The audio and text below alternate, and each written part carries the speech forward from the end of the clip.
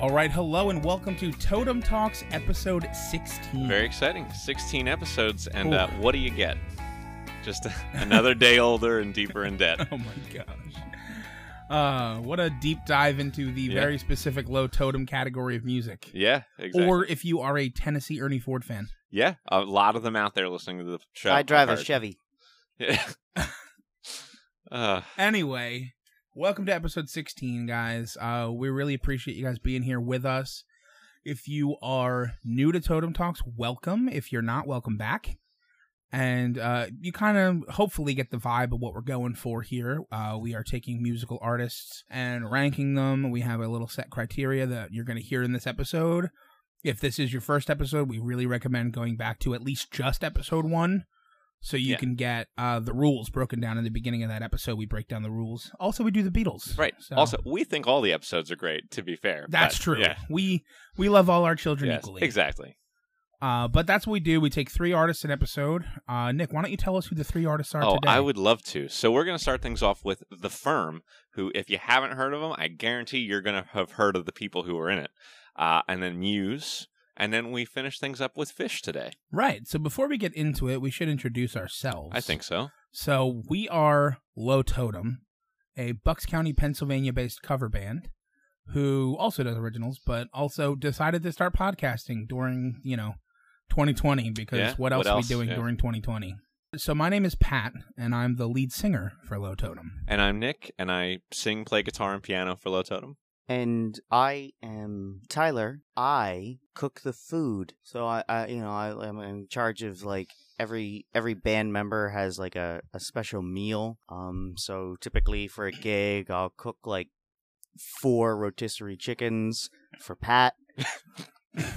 Make some toast for Nick. Toast is way too heavy for Nick. Plain toast. I eat 1/4 of it. Yeah, and then Alex and George pretty much just get whatever's left over. So 3/4 of 1 piece of toast. Yeah. And 3 rotisserie chickens. Yeah. I definitely cannot eat 4 rotisserie chickens. That's fair enough. A little much. Also, the grease on my hands. Yeah, that would make it hard to hold the microphone. Exactly. It would slip out of my hands like the bar of soap. Right. Which is exactly the perfect segue into Pat telling us about The Firm. And that's what I really want to hear about. That's the perfect segue. So The Firm were a British rock supergroup.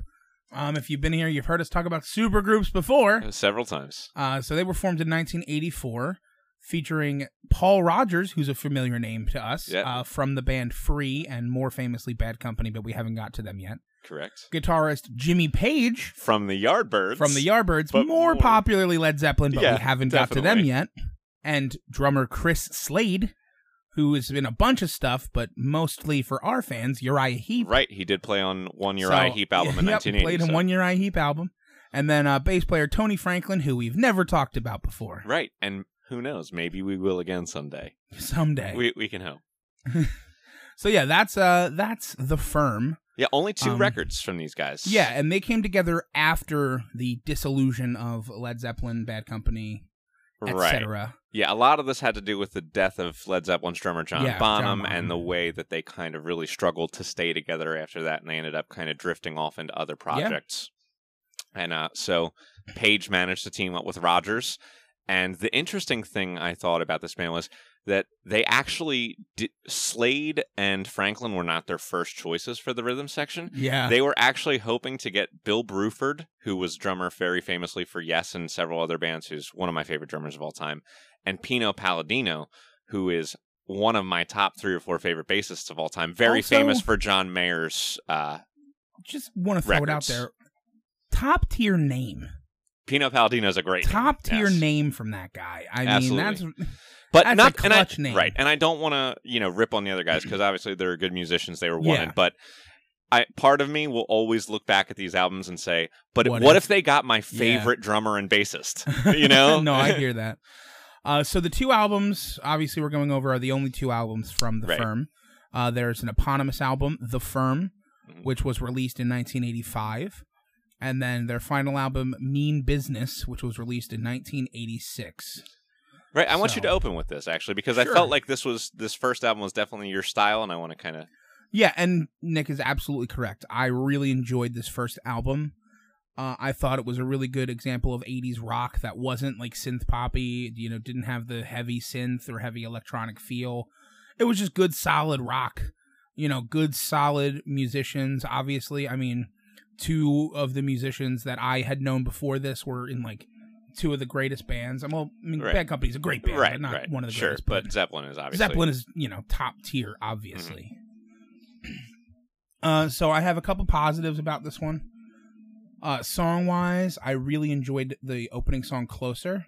I thought it had like a really cool brass section.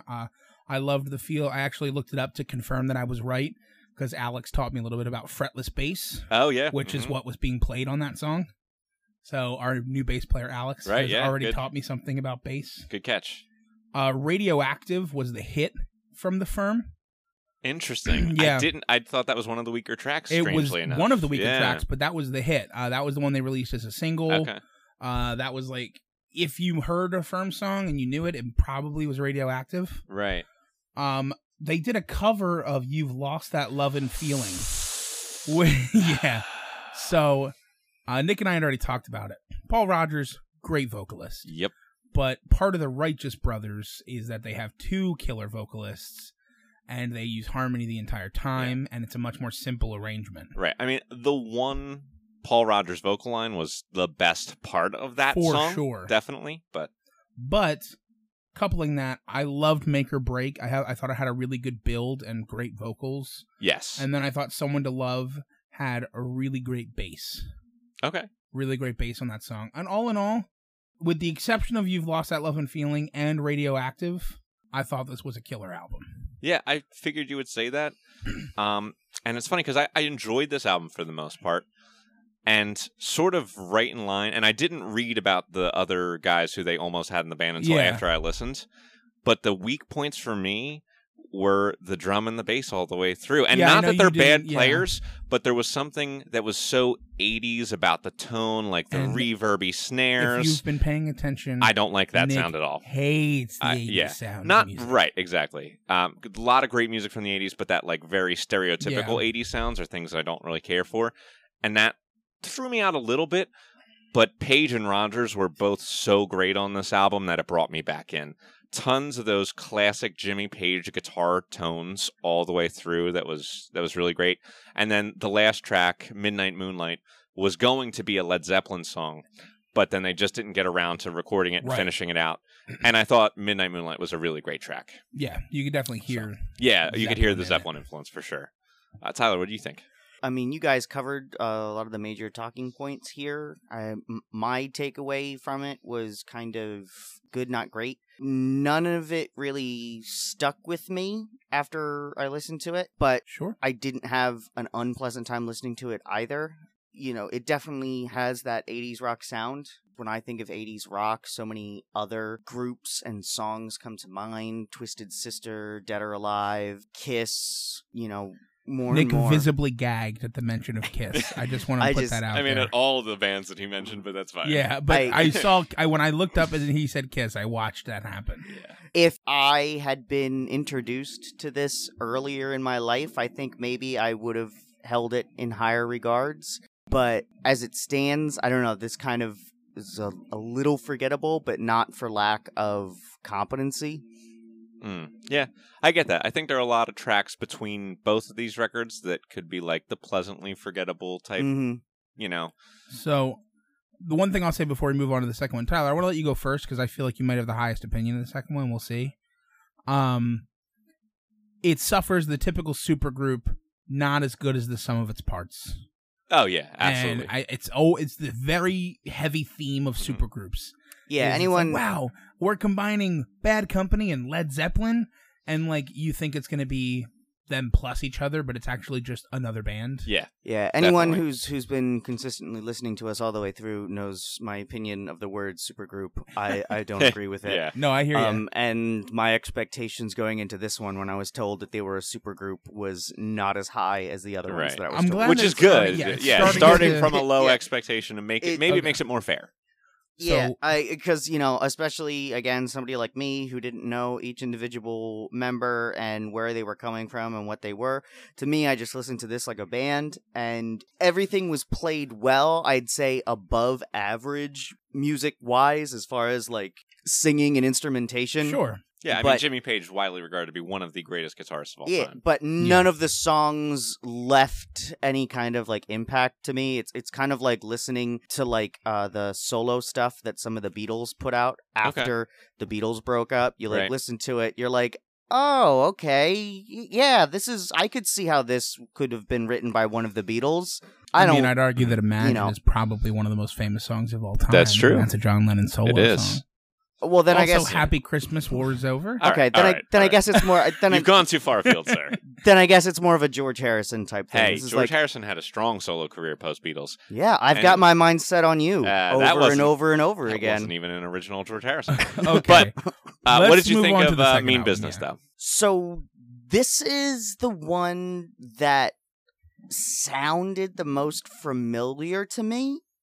I have no idea why, because I couldn't really recall the lyrics or anything, but I was listening to it and I had such a feeling of deja vu listening to a couple of the tracks, so I have to assume that they've been used in movie and television, and I just was kind of subconsciously recalling it when I've heard it before. Okay, I have a theory about this when you're finished that I want to throw out there. This one definitely had, I don't know the best word to describe it. Aggressive seems inaccurate, but I don't know, this one just felt like there was way more energy behind the songs. Like the first album almost is like the rock equivalent to a slow relaxation album, and this one felt like it was very high energy. Like I would want to see this album done live in concert, where the first one kind of seems like, nah, you just put it on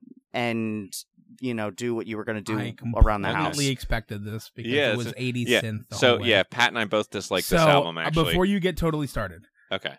If I had to pick one song that you hated, go ahead. My guess would be All the King's Horses. Interesting. Because it was the most synth poppy of the whole group. Yes. So I actually wrote that there was a great vocal and it could have been the best track, but it's just a little too 80s. Okay. That's literally what, it had the most potential, I think, to be because I knew they were all going to be good vocals because it's Paul Rodgers. Right. And I knew they were all going to be good guitar. So I picked the one that was the most. But no, that one I thought had a lot of potential, but it was too 80s. All the King's Horses was also a huge hit for them, even though no one's ever heard it. That one totally conjured images of the Flash Gordon movie for me. Like if you told me that it was a Queen song, I'd be like, yeah, no, I could totally see how this is a Queen song. These records are pretty much right in line with 80s rock, so I can see what you mean. But so my theory, Tyler, as to why these songs maybe felt more familiar is the writing was much more heavy-handed Paul Rodgers. And I felt like maybe some of these tracks felt like extensions of Late Free when Paul Rodgers was doing a lot of the writing. I felt like he had a very distinctive style, and you could tell when Paul Rodgers was writing these songs. Live in Peace was the first track where I was like, wow, this is Paul Rodgers. Did anyone else even have a piece of it? And then I looked it up, and that song was actually a Paul Rodgers solo song that this band re-recorded. That's so awesome. Yeah, there's a ton more influence of that. Rodgers writing, I will say, but it doesn't help the album. It's just not. It's not that good. I mean, listen, I'll say two things before we get started. But one thing that I wanted to say to you, Tyler, is you just mentioned Queen. Are you aware that Queen and Paul Rodgers toured together, with Paul Rodgers as the frontman for Queen, not replacing Freddie, but doing a combination of Queen songs and Paul Rodgers songs? Why didn't you just say that as a statement or a fact? You know that I didn't know that. Just because you mentioned it, so I thought it was really interesting. All right. Pat, why don't you wrap up your thoughts on this? Yeah, real quick. I agree. It was all kind of frantic and strained the whole way through, very synthy. Strained? Oh, yeah. The Fortune Hunter, the first song, felt really strained to me.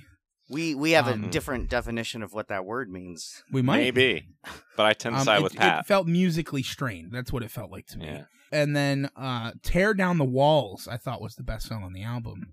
Okay. It was a super catchy pop rock song, but not in, it didn't have any 80s to me.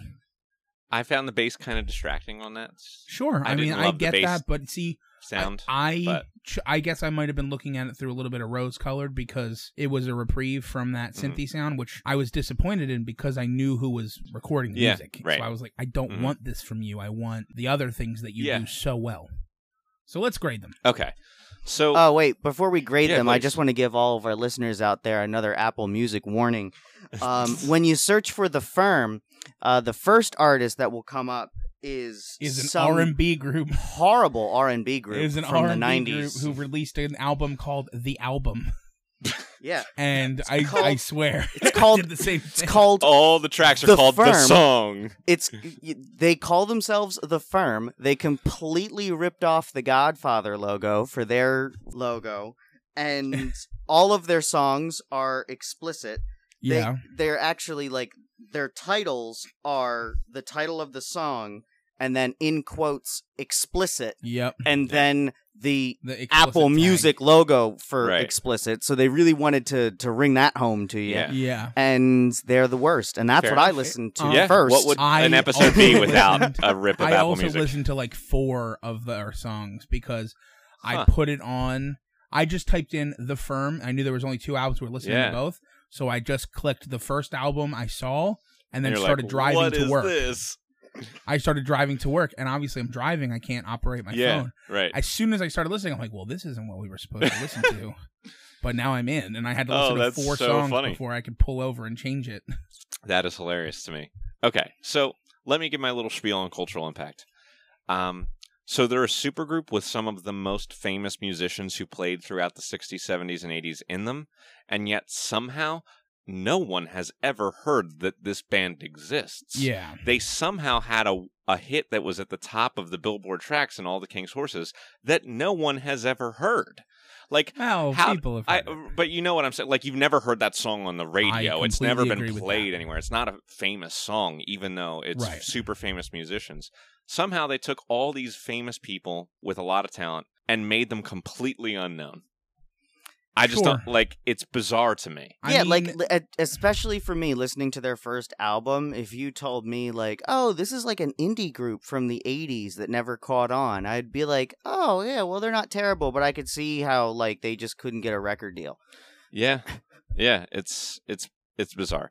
So, I mean, it has to be low, because, I mean, we've had supergroups before that people have at least heard of. You know, like, they're not necessarily usually super high in cultural impact, because a lot of times these supergroups get together and only do a small number of albums. There's not a lot of music, but people have at least heard of Audioslave, you know, whereas no one knows that The Firm exists. I sort of knew that they existed, but I couldn't have named a song. Yeah, so just for some cultural numbers, The Firm, the original album, went gold in Canada and the United States.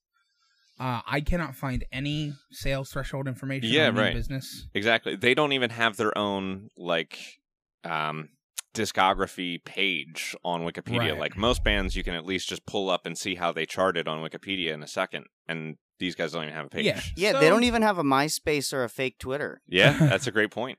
So basically what we're saying, I personally, I don't want to give them the supergroup bump in here because we're going to give it to them. Yeah. I don't think they get a 0.1 because I think we'll find bands that are even more unheard of at some point. No, and I think but they're pretty you're low. Get enough people that are fans of Rodgers and Page. That's the only reason the that Firm exists. Right. Like, you're not going to be a fan of the people, Paul Rodgers and Jimmy Page, and not have heard of them at least. But I'm going to say that they're still somewhere below a one-hit wonder band because they didn't have a one-hit wonder. I mean, they could be in the high point somethings.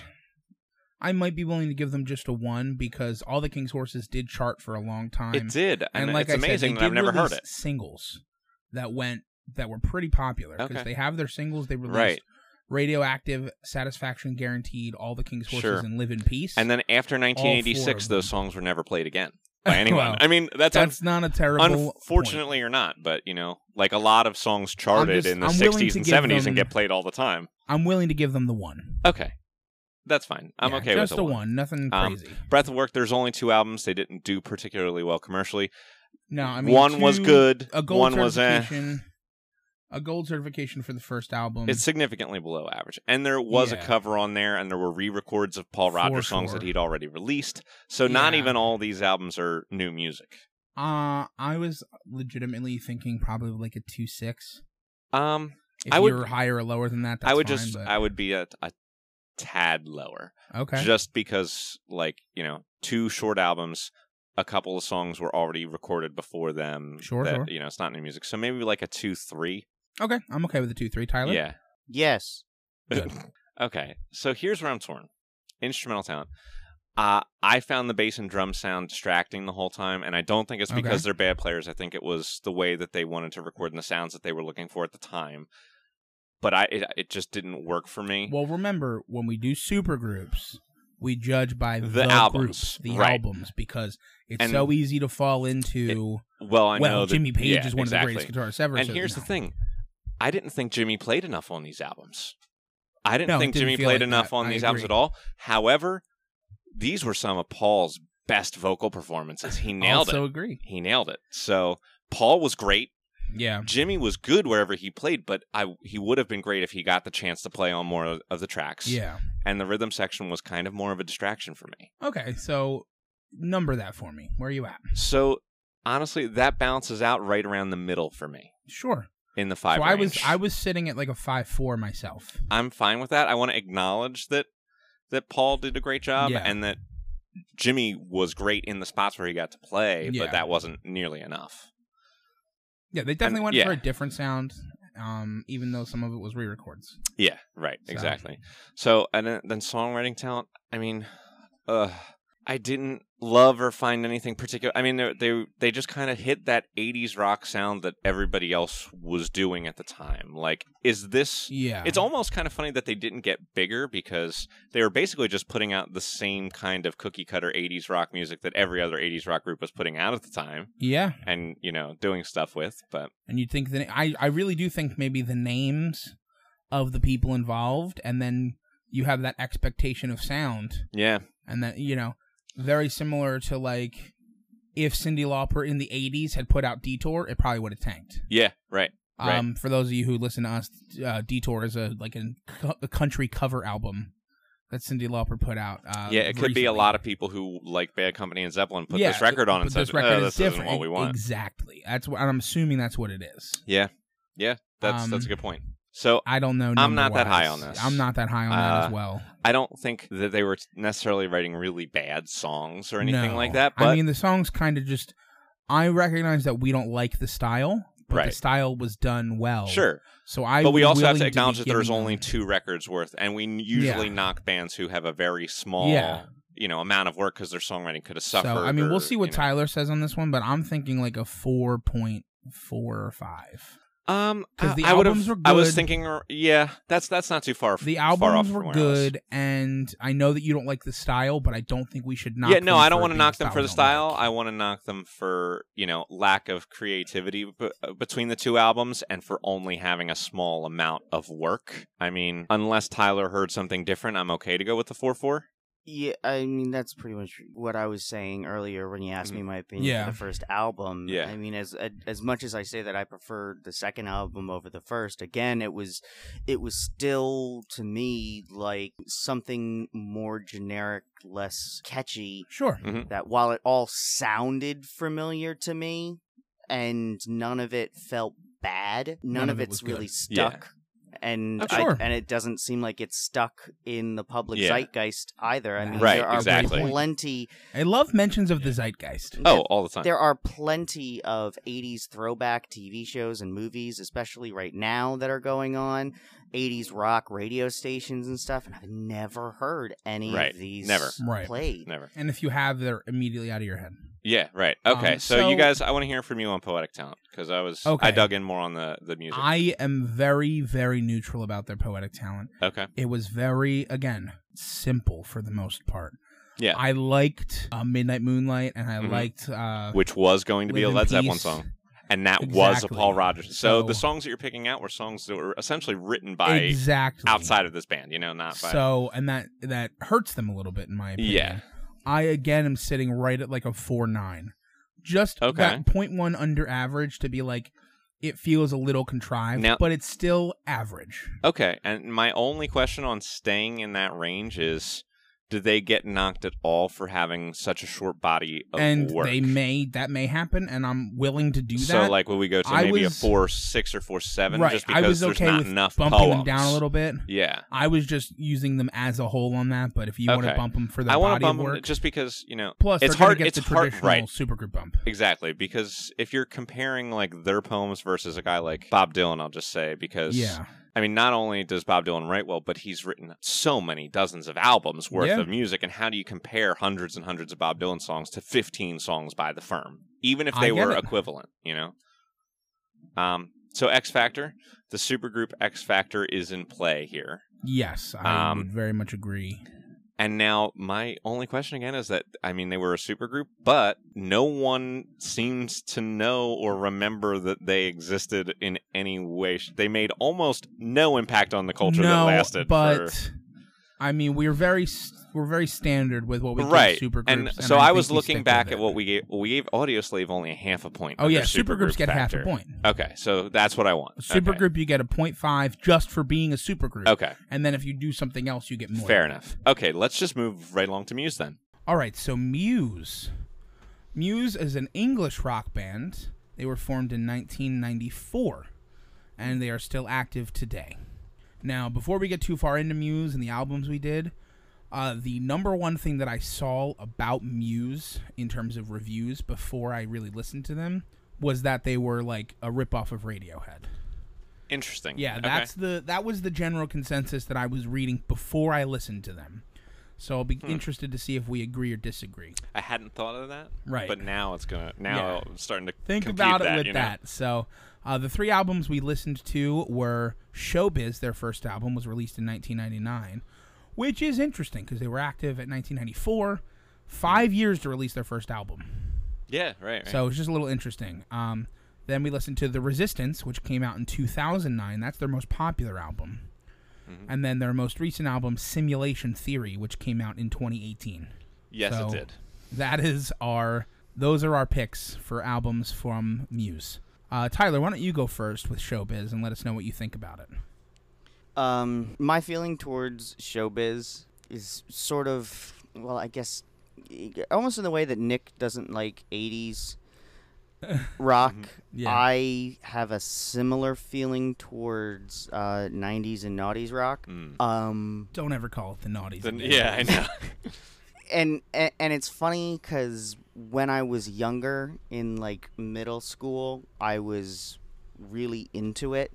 But I think as I've gotten older, I'm just not nearly as angsty as rock from that time. I knew you then. You weren't particularly angsty then. No, but I just mean, you know, you had just musically angsty. No, I mean you had groups like Green Day, Panic at the Disco, Fall Out Boy, stuff like that, and all of their stuff is kind of like that emo-esque kind of thing, and that's sort of the vibe I got from this Showbiz album. Okay. And so I couldn't outright say I hated it because I knew that a piece of me from the past probably would have enjoyed it. But as I sit here at 27 years old, I just you're old. Don't have those same feelings towards music anymore. Right. I get it. Interesting. I kind of thought that this might have been like your pick from the week. So that's interesting. That's just me guessing based on what we I really talked about thought his before. pick from the week would be the second album from the Firm. Oh, okay. Well, fair enough. so I'll say this. I know we're not on the second album we listened to by Muse. Yeah, we'll get there. But that one was actually more interesting. Oh, yeah. We all agree with that. Yeah, but yeah, this album it had all those hallmarks, the kind of not necessarily angry lyrics. It wasn't exactly like the heavy metal screamo type thing, but just like the lyrics and the words themselves are kind of just like, things are miserable. So Nick, I agree. I will let you go next because I want to talk about Showbiz and then right into The Resistance. Right. Okay. Perfect. So, I'm not quite as down on this album as Tyler was. Okay. It certainly doesn't compare to what comes after, but there were times when the arrangements were nice on here. Sure. There's a sound that I kind of associate with Muse, like a generalized, I don't even know how else to describe it, but it's that Muse feel. I feel like there's a specific progression they use. Probably, yeah. But I don't necessarily love that sound, but they really established it here in this first album, and it was clear to me that everywhere where they got away from the sound that I associate with Muse was where the album flourished. Like, I get it. The song Unintended has some great classical guitar arrangements with strings, which is really nice. Falling Down, I thought, was a really great blues-inspired song that was, you know, the highlights of this album were essentially when they didn't sound like Muse, I really liked it. Yeah, okay. That's what I've got for this. So I really felt Radiohead in this album. And I'll talk a lot about the influences of Muse through especially the next album, because there's 3 big influences in the next album. Yeah. But I was closer to Tyler on this one than I am to Nick. The vocals were weak, which always they're definitely it's the a worst. sore point for me. I thought that like it was okay. I didn't love the vocals. I thought Sunburn had like decent piano, kind of punchy, but nothing special for me. Muscle Museum is a big fan favorite, but I don't like it. It's unique. Yeah, I didn't like it. That's the word I can use. For Falling Down, I had that was the most Radiohead sounding song because it was very haunty, falsetto-y, and you know Radiohead does that. And I thought that Showbiz, while not being great, was the best song on the album. Interesting. Okay. I did not think it was a great song, but I thought out of the songs on this album it was the best. Okay. So moving right into The Resistance, I think all 3 of us agree that it's our favorite Muse album. Yes. We do. Well, so are you going to disagree? Well, no. I just want to clarify here. I said it was the most interesting. Okay. Is it not your favorite of the 3? Yes, but not for like, you know, me being totally in love with all the tracks. Just in how very unique and different it is. Sure. Okay. If you said, let's listen to an album by the Muse, of the 3 that we listened to, this is the one I'd say to put on. Because while I don't necessarily love all the tracks, there is a lot of very interesting things happening here musically. Okay. First track in particular, and I don't know how many of the people listening to this podcast are going to even know what I'm talking about. I mean, everyone's heard this song. First track, I mean my connection that I made to it. No, I know. I'm just saying that at least people will have the basis of this song. First track, I swear to God, it was just like they took the Doctor Who theme song and changed it enough that it wasn't complete plagiarism, and then added lyrics to it. I can hear that. It was very bizarre. So the United States of Eurasia had a very Queen feel. This is why I wanted to go first, first, Tyler. I mean, it was. I wanted to go first because I wanted to talk about the influences. He did. Boy. Okay. Girl. Oh my God, am I Tyler? And I have to watch you guys fighting and get nervous? So anyway, I agree. The United States of Eurasia was a total Queen-influenced song, which was really interesting. It was done okay. I also liked that in the middle there was like a kind of Eastern vibe to the music. It was interesting. I definitely got more Radiohead vibes. Too.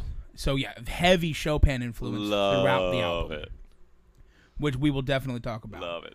In terms of influences throughout, for Undisclosed Desires, I got a real Depeche Mode vibe influences on that, like a kind of Depeche Mode, like the Walmart brand Depeche Mode.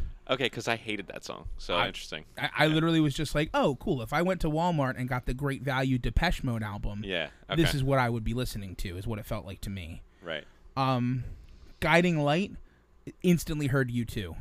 It's so interesting. Heard U2. Because I also really disliked that song. Well, you don't like U2. That's a good point. So it makes a lot of sense. For the rest of the songs, basically through the rest of the album, I really heard a lot more classical vibage. Like, as the album went on. I mean, obviously ending in a 3-part symphony, which was awesome. It was the best thing ever. It was so sick. I thought it was a honey.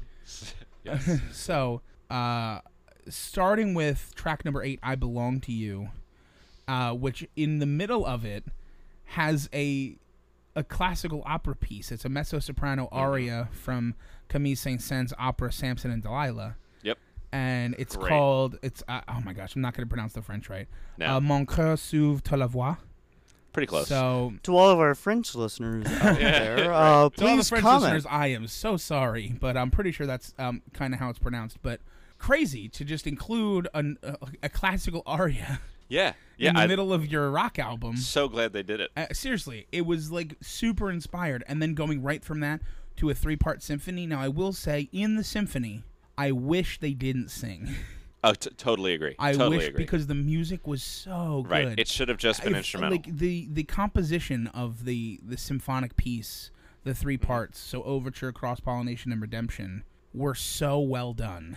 Yep. That I just was just like, please don't sing, because I heard the vocals coming in, and I'm like, no, I really like this. Yeah, there were a lot of times when I kind of felt that way about Matthew Bellamy. Not always, but there were a lot of times that I was just like, don't sing. Those are the reasons that it's my favorite one of these albums, for sure.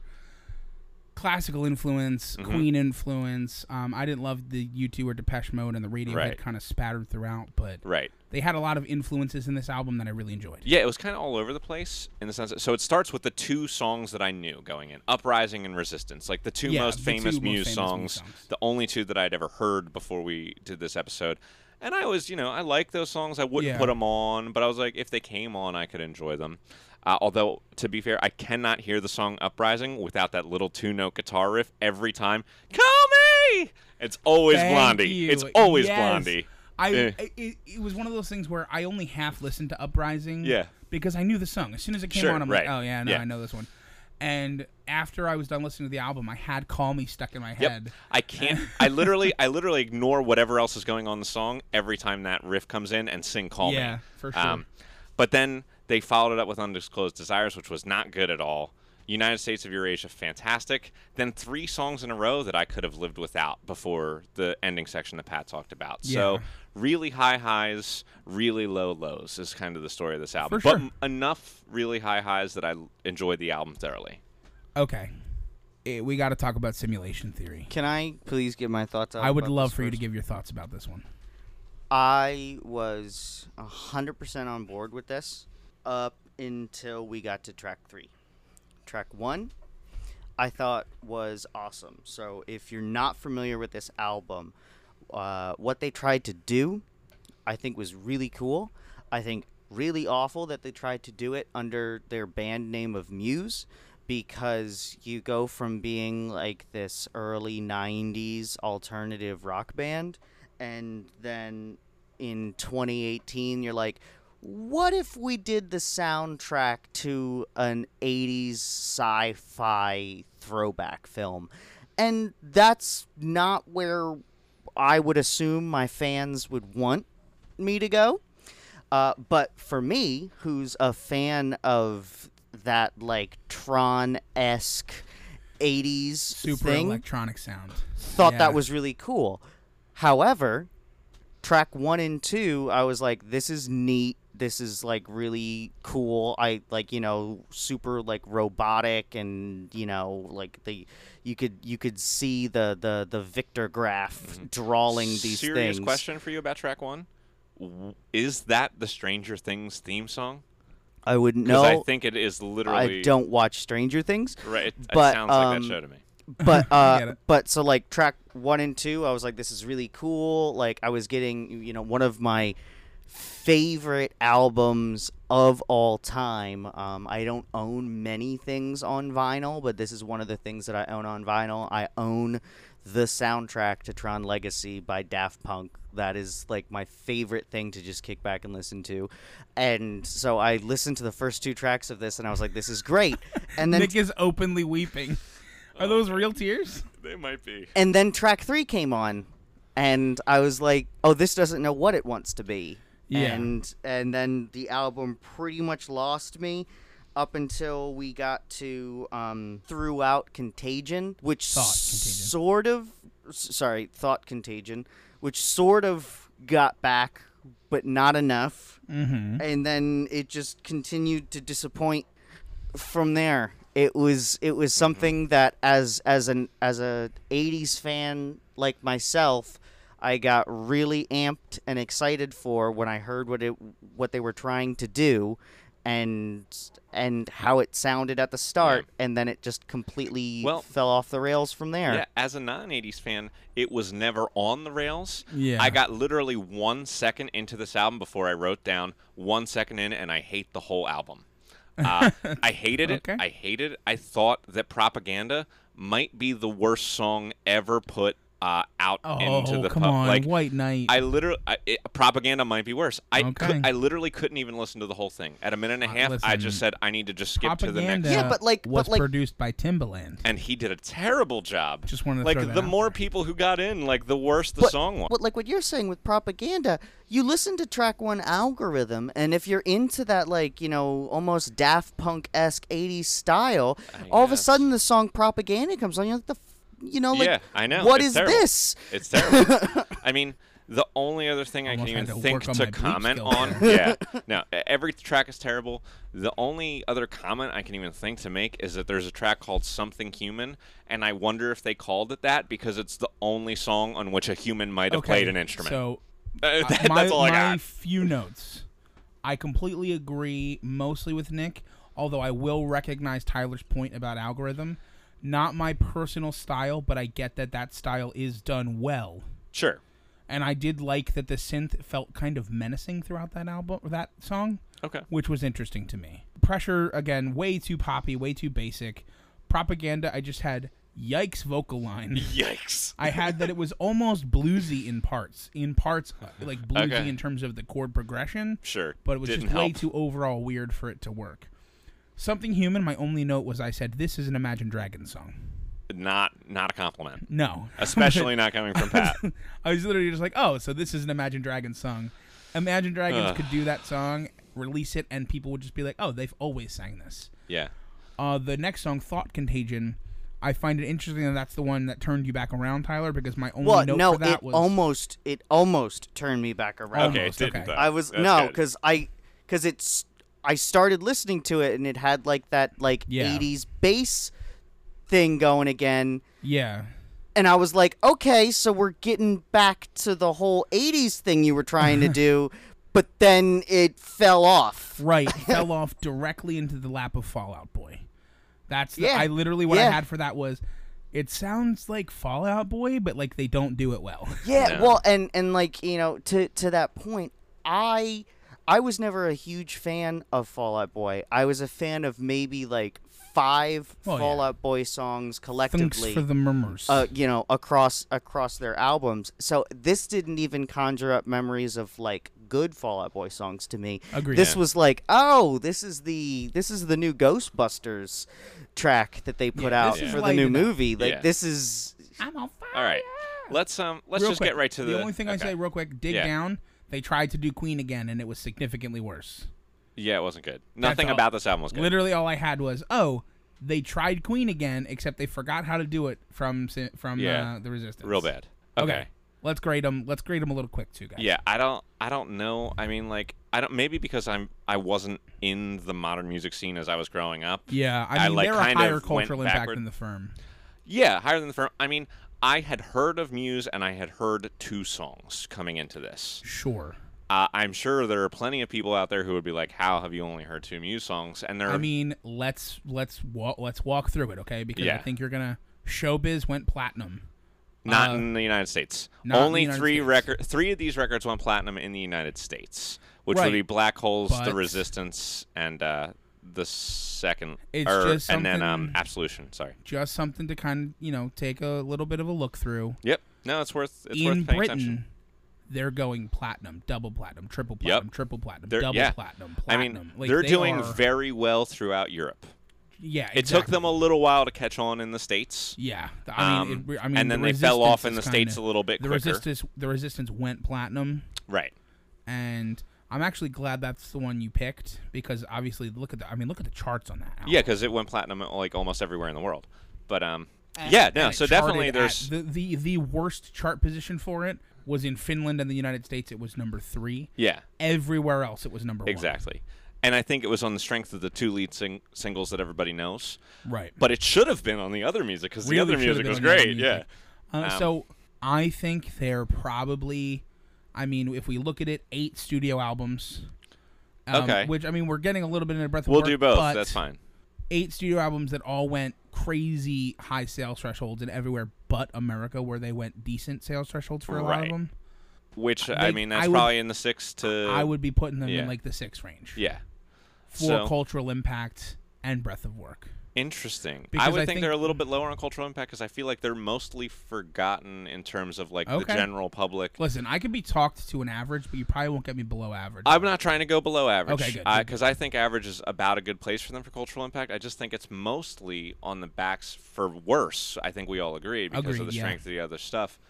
They're mostly just brought back to relevancy because of Uprising and Resistance. Yeah. Those songs are kind of the major, social talking points for them. Yeah, I would agree. So I would be okay going 5 and 6. Sure. And then instrumental talent. I mean, the whole last album was garbage. Garbage. A lot of what I liked about the Resistance, I don't know necessarily if it was their instrumental talent or their songwriting talent, the way that they arranged those pieces. I almost want to say their songwriting is actually stronger than their instrumental talent itself. I completely agree with you. I think the vocals are weak pretty much throughout. Yeah. And Matthew Bellamy won't allow anyone else in the studio when he records vocals. The rest of the band, no one can be there but one producer and him. Well, I'd be embarrassed too. Yeah. So true. Yeah. I should start doing that. Just kicking. Yeah. Right. Out. Exactly.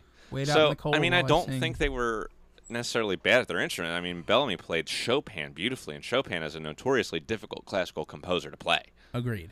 So, I mean, as a piano player, he's magnificent. I'm leaning but not as a vocalist. Listening to everything individually, I would be leaning towards probably a high 4. Really? Okay. So, and this is just me. And again, there was a lot about this that I didn't care for. I thought he was so good as a piano player that would pull them up into the 5 range. So I was thinking literally just listening to the rest of the album's instruments. Yeah, they were so uninspired and synthy. That's fair. That's fair. I was actually giving them a full point for his piano playing. Wow. Okay. That's where I was. So, I mean... Okay, I get that argument. Let's go with a 4.8. That's maybe like a little bit up at least. But the songwriting, I think that their arrangements are fantastic. When I say their arrangements are fantastic, I'm talking specifically about the Resistance. And some scattered pieces from the first album. So because of that, because it's just the one album, or one and a half albums, does hurt. I mean, I feel like we can be very clear where we're saying if it was just the Resistance, I'd be giving them like a 7. Yeah. But because it's all of them, I'm giving them like a 5. Okay, and now I will say it should be a little bit higher than a 5, and my reasoning for that will be because even though I despised the final album, and I was like fishing for things to like about the first one, there was growth and change. Sure. And they experimented with different styles. They had enough courage to try a bunch of different things. So I would be willing to give their songwriting. After taking points away for how much we hated a lot of the songs, 5.5. Okay, I can do 5.5. Tyler? And this is for what category again? Fair enough. He agrees. Good. He agrees. Let's Poetic talent. I'll let you guys take the floor on this one. My biggest issue that I really have with Muse in general, and we've sort of been talking about it this whole time, they don't have their own sound. No. And when they do have their own sound, it's like 2 songs on the album are their sound, and you're like, I don't know where to put this in a genre. Yeah. And then everything else is like, oh, you did a Radiohead song. Oh, you did a Queen style song. So I can't give them poetic talent because it just doesn't feel like they're writing for themselves. Okay, it's like, what if I wrote a song like how Queen would write a song about a subject? It doesn't feel organic. It doesn't feel real. That's a respectable thought. I like that, and I agree with that on a front. And I think that lyrically and vocally both, because the lyrics aren't sang well. No. And it bugs me, and I think that if I'm sitting there actively rooting for a song to remain instrumental as a vocalist, and the lyrics don't even kind of pull them out of negativity to me, I'm probably leaning towards like in the 4s. Okay, where in the 4s would you guys like to settle? Under 4 or 5. Okay. Yeah. I mean, like, if I were a movie producer and I wanted to make a movie about Radiohead, but I couldn't get the rights to their story or any of their songs, I'd be like, well, instead of calling the band Radiohead, we'll call it something else, and we'll let these guys write the songs, and we'll just tell their story, but change it for legal reasons. Fair enough. Okay, so I am going to give Muse an X Factor 0.1, and here's the reason why I'm going to do that, because you guys are looking at me like I'm crazy. Greek muses? So it is because Matthew Bellamy holds the world record for the most guitars smashed on a tour, with like over 150 or something like that. I think that is fascinating. I just is that really something that we should be praising? It horrifies me as a person with a bunch of guitars that I love. What's hilarious to me is, fun fact about Low Totem, we did this gig. It was a place called Brady's in Feasterville. Oh, God. And 5 minutes before the gig was supposed to start, Nick, who had his guitar on a stand, it was a Gibson Les Paul, fell onto the floor, and the headstock just snapped down and broke. As anyone who plays guitar will attest that Gibson headstocks... I like the soundtrack to us talking about his guitar breaking. Yeah, interesting. So, either way, are you going to turn it off? Well, he'll get there. He'll get there. Okay. Yeah. Proof that we record live, guys. Seriously. Anyway, but yeah, 5 minutes before the gig started, and that was the day we learned. We were still kind of newish to doing the gigs there. And we were like, well, we always bring more than one guitar now. Yes, we do. Every single time. And now I bring like 5 and now every he day. brings like 5. But that was a moment where our hearts just sank. We're just like, well, this is the end. Okay. So speaking of the end, our last band for today is Phish. This episode of Totem Talks, like every episode, is brought to you in part by Anchor. If you haven't heard about Anchor, it's the easiest way to make a podcast. So let me explain. It is free. There are creation tools that allow you to record and edit all of your podcasts right from your phone or computer. Anchor will then distribute your podcast so it can be heard on Spotify, Apple, and many other podcasting platforms. You can make money from your podcast with no minimum listenership. And it's everything you need to make a podcast in one place. To get started, download the free Anchor app or go to anchor.fm. Okay, so Phish. I mean, I think... Do you want me to give the introduction? I would love to give the introduction. Hold on. Can I please give the introduction? Oh, okay. So, Pat, you'll probably remember this. Back when we kind of like first met and started hanging out, I want to say we're gonna throw it back to like 2008, 2009. Yep. We all used to like hang out at my house and like goof around on GarageBand, and we would like get microphones and get sample tracks and record people talking and like throw music underneath it, and we actually made the first Phish album. Fascinating. So Tyler is clearly I'm not going to listen to him for the rest of the episode. Phish is now one of my favorite bands of all time. Okay. So they're an American rock band from Burlington, Vermont. They're known for their musical improvisation. They're a jam band. They're essentially like, with the exception of the Grateful Dead, the next most famous jam band in history. Yeah. Their fan base is it's sort of like Phish is a lifestyle for them. The band is just 4 guys: Trey Anastasio, Mike Gordon, John Fishman, and Paige McConnell, who are all known for their virtuosic talent on their respective instruments, playing funk, prog rock, psychedelic rock, folk, country, jazz, blues. I mean, the genres are all over the place. So they play pretty much everything, and they've released 15 studio albums thus far. The first one, Junta. Then we also listened to Billy Breathes as one of their highest-selling albums of all time, and finish things up with Sigma Oasis. And I'm tempted to just let Tyler get his garbage opinion about Junta out of the way first, so we can talk about how it was the best album we heard in weeks. Go ahead, Tyler. You go first. I have nothing to say. This was sounds. Okay, good. So let's move on. So Junta is literally one of the all-time greatest music albums that I've ever heard, and I've heard hundreds and hundreds and hundreds of thousands of them. He's not kidding. I'm not kidding. He listens to a lot of music. Tons. These 4 musicians, I will say right now, are top to bottom the strongest group of players we've had so far. Every one of them... Specifically players. Specifically players, yes. I mean, they're brilliant players. Brilliant. Like, every song, all these long jams, You Enjoy Myself, Divided Sky, David Bowie, all just incredible musicianship throughout. Fluff's Travels is already one of my favorite songs of all time going into this. If you have been looking at our Low Totems top 500 that you would Nick have and I seen are putting that together, song was you'd on see there. that on his list. But just Esther was hilarious. I just loved the storytelling of Esther. You Just Contact is another one of my favorite songs ever. I just love Phish. This album is one of my favorites ever. So let me talk a little bit before we keep going. I surprisingly agreed with me with Nick, and I say surprisingly because this album is technically 12 songs. Yes. Which means on average it's 122 minutes in length. Mm-hmm. So if each song is, that's roughly 10-minute average. Right, and these songs are done in movements. I mean, like yes, and it's like jazz or classical. Super jazzy. They're technically labeled as prog rock, progressive rock.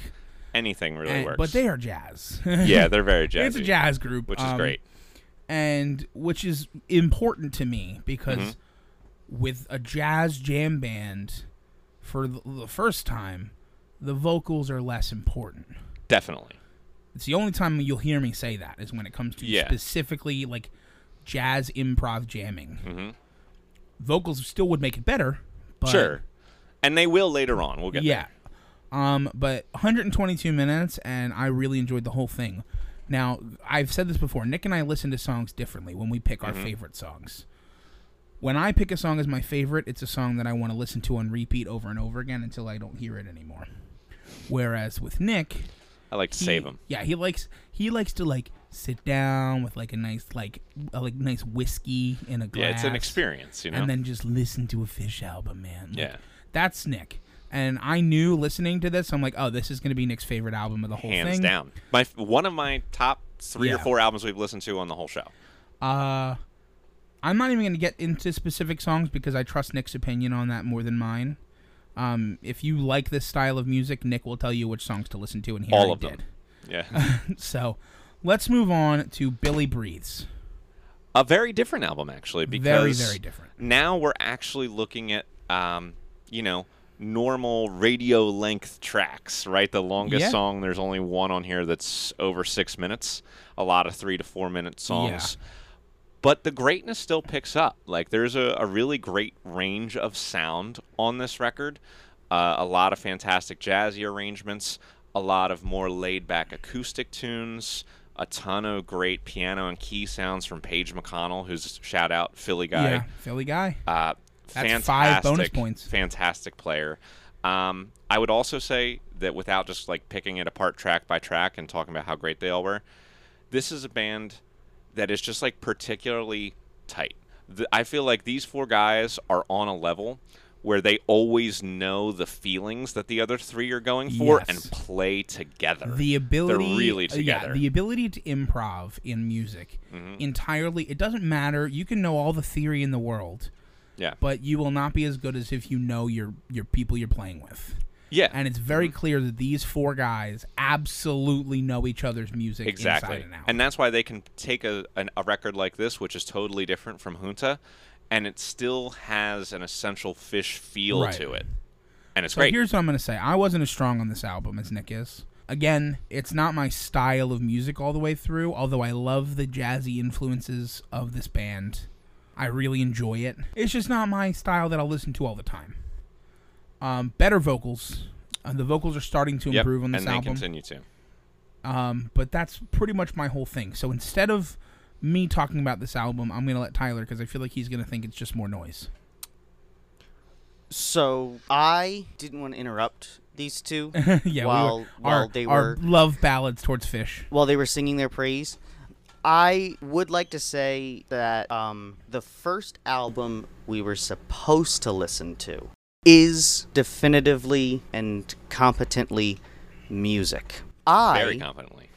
Listened to their album, The White Tapes. Oh, you shouldn't have done that. You shouldn't have listened to that. I get it. What we always do is listen to their first album. Right. So the White Tapes was actually... It wasn't released officially. It was never released. It was like kind of a compilation of recordings they'd done throughout the 80s before they got signed onto a label and put out a record. That makes a lot more sense. Very, very... I also know the White Tapes, and I can totally see why you would feel the way that you do, but Junta is a masterpiece. Yes. So while I won't go so far as Nick did to call it a masterpiece, I will say... Because you can't possibly listen to all 122 minutes in the 4 minutes we gave you. I will say that it is definitely music, and not that makes a lot more sense. The White Tapes is not nearly as good. The White Tapes isn't an. I don't know why they released that. Yeah, it's not. They didn't. It's not officially released. It's not officially released. Was like, yeah. Okay, that makes a lot more sense. Yeah. Let's move right on to Sigma Oasis. I don't want to. Okay. We are a little bit over time. Exactly. Just to be clear. Again, so this was a great mixture of some of the feels. There are the epic 11, 12 minutes pieces that are done in movements that are beautiful. And then there are the 3, 4, 5 minute radio track type songs. It all works. Every one of these songs, again, is really enjoyable. I'll leave you with 2 and let Pat give his opinion. Sure. Leaves. The dual vocals on Leaves were phenomenal. Really great song. And Shade were my 2 top picks. Hilarious, because I also have 2 songs to talk about, and one of them is Shade. It's a great song. So, this is close to Junta. They're kind of 1 and 1A in terms of my favorite albums we listened to today. I was talking to Nick beforehand, and I was saying, like, in order for me, it's probably Junta and or Sigma Oasis, and then The Resistance, and then I'm like torn between wanting to put, The Firm up there Billy as well, Breathes. or Billy Breathes. Probably The Firm. Okay. But, it's in really great albums listening this week. Yeah. And I feel like the last few weeks, we've been a little up and down in our album listening, where like, we had 1 week. We had 1 week a few weeks ago where it was just like with brutal Pavement, listening. New York Dolls, Pavement, New York Dolls. Yeah, this Fish made it all better for me. Yeah, I really enjoyed Sigma Oasis, both the album and the song, which is the other one I wanted to talk about.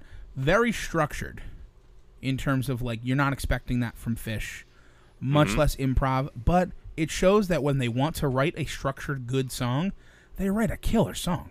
And lyrically saying something now. Lyrically actually had lyrics, which is interesting, because the other songs, they don't have They're just silly. lyrics. They're just silly vocal lines to kind of improv, add to that instrument. And then the other one I wanted to throw out was Shade, a really pleasant, slower song, a little less musicality in it, in terms of, like, you're not getting the crazy piano riffs, you're not getting a lot of that jazz influence, but really, like, good, solid, pleasant song to listen to. Definitely. I'm shocked you didn't show them Everything's Right, Nick. Yeah, I could have. I mean, I could, like, again, I could have picked any song from any of these albums and talked about why I loved it at length. So. I really liked Everything's Right, except for the fact that it seemed to go on forever. Yeah, and that's so good for me. Yeah, Nick will just sit there and listen to 12-minute songs all day. Now, I do have one important note on Fish that I want to give before we give grades. But I was giving you time to do it. Okay. That would be this week's 6 Degrees of Totem Talks. So how does this week's episode relate back to something else that we've already talked about?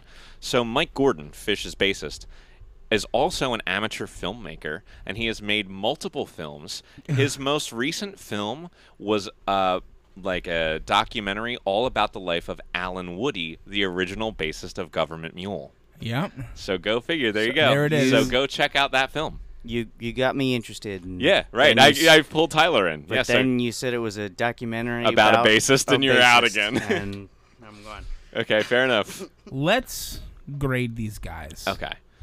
Now, so we kind of chatted about this before, because I'm confused with Fish's cultural impact. So it's one of those things where a lot of the times we get a really good band like this and their cultural impact suffers. Yeah. This happens less with them. Less with Fish. Because I mean, there's the kind of band that still can tour and pack stadiums everywhere they go. There is a Fish lifestyle that a certain segment of the population leads. Very solid cult following. Yeah. Which is important. Right. They're one of the few bands that you might actually see someone have a bumper sticker on their car of Fish. you know? Yeah, I saw one today. It said Jesus, though. I knew you were going to do that. Good that. old bumper stickers. But, like, they're very equivalent to the Grateful Dead, but just much less famous. Sure. Okay, so in terms of sales thresholds, just because several gold records, but gold. Yeah, I'm sitting in like the 2-ish range, unfortunately. Okay. Because listen, 10,000 people in every city is a huge number of people. Yeah. But it's definitely a little different because I feel like I really do feel this. I feel like you're getting the same people. Sure, I feel like there's an element of the people who, just like with the Grateful Dead. Just like I mean, like they're very similar. In fact, Trey Anastasio even played with the Grateful Dead before. Now John Mayer does it, and Trey kind of handed over the. I'm sitting in like the 2-ish range. What about like a 2.2? I'm okay with a 2.2. Yeah, for sure, because Yeah. Now they're also really good. I now have another interesting point to make about breadth of work. So there are 15 studio albums. We thought they were all very good. Yes. Now, here's the other thing. Phish has like at least a dozen more live albums, and every Phish live album is also essentially a brand new album because they rework and rearrange and improv all their songs. In fact, Phish doesn't even make set lists when they play live. They just like get a feeling from the crowd and make it up as they go along for every show, which is phenomenal. That's why you guys do that. Yeah, that's why we do that. But so I almost think that unlike most bands, their live albums are almost like they're arranging new pieces and putting more music out there. 100%. So I think they should get a little bit of a boost from that on top of their 15 very good studio albums. Okay. So to me, it's got like the only thing that is knocking from their score is the lack of commercial success. There's gold albums, and you said there was one platinum? Yeah, the first one. Okay, the first one's platinum, and then there's a handful of gold. But otherwise, they're all very well done, and there's a lot of them. So I want to be, decently above average, but I understand points have to be taken away for not selling more. Throw out a number, buddy. 7.5. Okay. Tyler, what do you think? Okay. I don't know. Okay. I don't know how to give them a number because it's a style of music. While I don't hate it, I don't love it, and I really don't want to come off as being overly negative, with my exception towards my feelings towards the White Tapes, which I absolutely despise. Yeah, that's fine. Right. Very different. That's fair. So I'm gonna go a little tiny bit lower than you, Nick. Still in the 7s, but more like a 7.2. So I'm gonna put them at a 7.4, which is fine with me. And okay, now instrumental talent, I have a hard floor on. And with the floor, we agree on. It's a floor because we look at a guy like Stevie Ray Vaughan, who is at the very top of the guitar game, and he got a 9.5 because his vocals brought him down. And I look at a band like Phish where all 4 members are pretty much at the top of their game when it comes to their instrument. Not widely recognized there, but I agree that they deserve now to let be me there. say that maybe not in popular culture.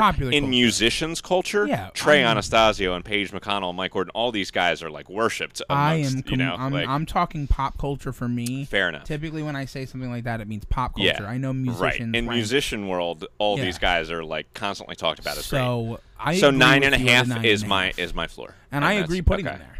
Fair enough. I mean, same reason we took away points from Stevie Ray. Vocals lack. Right, exactly. Okay. Songwriting talent. Again, these guys, I thought each album was different. Okay, let me be clear on this. Okay. For songwriting talent, how much of this is songwriting versus music theory and improv?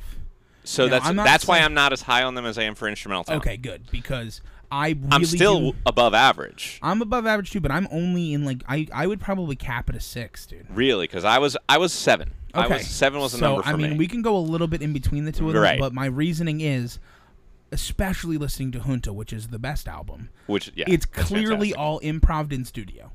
There's none of that is written. Right. Which I think is better. It's better musically. On any record, I think you go in and you improv your solos, and then you do it like 5 or 6 times until you find the sound that you like. And you don't get me wrong, but write it out note for note. From a songwriting point of view, they're not writing them with structure. They are. No, I mean them. these movements that they do though Yeah. within all the songs is what I was going to get Yeah, to. yeah, Is yeah. why they're real. Like a 12-minute song by Fish isn't like the same 12-minute chordal Agreed. jam. There are specific and distinct movements, and the song Yes. changes and evolves over time. And I also felt like their albums changed and evolved over time, which is why I am above average on them. Okay, so you're at a 7. I'm at a 6. So 6.5 depending on is what the middle. Tyler says. Well, we know he doesn't like it. Which would technically mean he agrees with me. That would. So Which would I can put us put them more. at a 6.3. I'm okay with that. I'll move towards your I'm end. sorry, Dad. I'm going to have to go with Mom on this I one. know. You guys don't appreciate Am I- jazz the way that I appreciate it. First off, I love No, Pat, jazz. I know you do. I Poetic do not. Town. I know. I mean, So this obviously is where they're the going to first, suffer. yeah, there a bunch of nonsense on the first couple A albums. bunch of nonsense. I mean, they only wrote fun and funny nonsense. Yeah, but still nonsense. You're But not still talking, nonsense. You're not. It's not poetry. Right. It's the voice as an instrument. I like how in jazz. I like how you like fun and funny nonsense, but when I'm just like, Nick, you should listen to Weird Al, you're like, no. Well, not until we get to that episode. No, I want you to just do it in general. I don't care if we never do an episode on it. Oh, we're Oh, going Weird to. Al We're definitely episode. doing Weird Al I'm episodes. so I mean, happy Nick, about I'm going to that. throw out a number, and I Please. feel like I'm being generous. Fair enough, but let's just be clear. Sigma Oasis, the poetry on that was much better than the first two albums. Which is where this number's coming from. Fair enough. Which is a 2.8. I'm going to roll with it. Okay. I mean, Now, listen, my I only really enjoyed question them. is the cult Fish following, is that something? Because it's either the jam band cult Fish lifestyle that gives bonus points to Grateful Dead and Fish only, or that's not a factor at all for either band.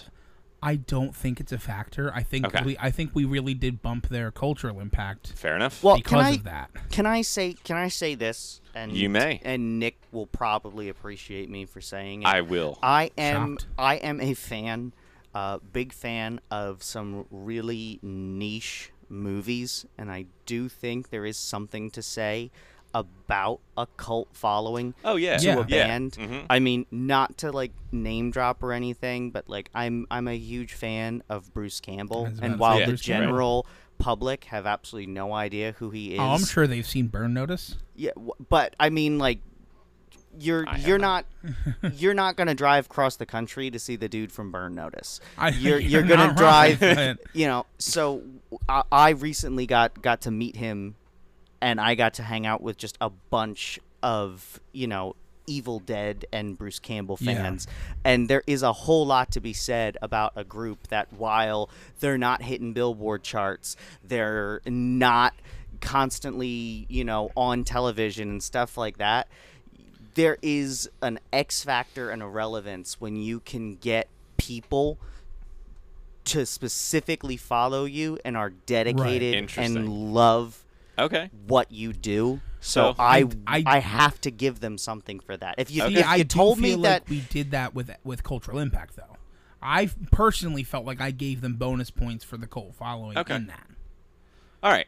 all right, so I'm long okay as with it so either long way. as it's represented. Yeah. I it's mean, okay. that's me sticking up for a group that I don't even particularly like that Right. much. But even when though you, they are great. when you've got Yeah. when you've got hundreds and thousands of people who are showing up to just hear you do the same songs but in different styles and stuff like that, I mean that is totally, you are elevated and you're with the best group of fans because they love everything you do, not Right. just They the love you first for you. album Yeah. you put out that they liked and then rip on everything you put out afterwards. These are dedicated Fish Oh yeah. fans. Okay. I mean, Fish heads are a thing. So I'm going that to give means some we're scores. ready for scores. Yes. So I don't think this will necessarily come as a surprise how it ended up this week, but The Firm was our loser with an 18.2, which is a very respectable losing score. Oh, super groups. I know.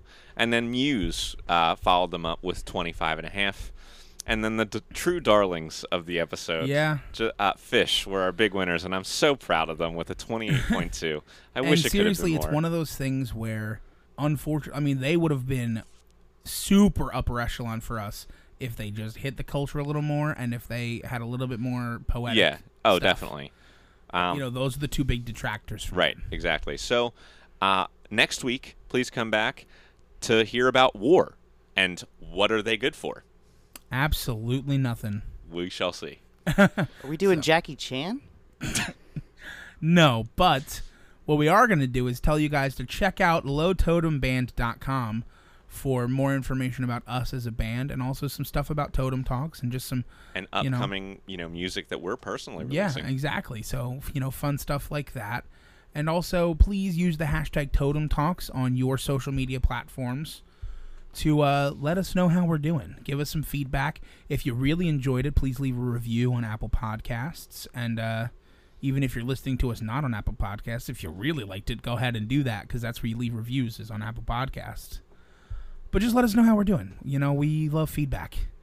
We already had the feedback about how everyone hates Tyler, so this is his last episode. That's true, yeah. We've heard that a lot. Surprising amount, even for me. Just kidding, Tyler. We need our personal chef. Yes.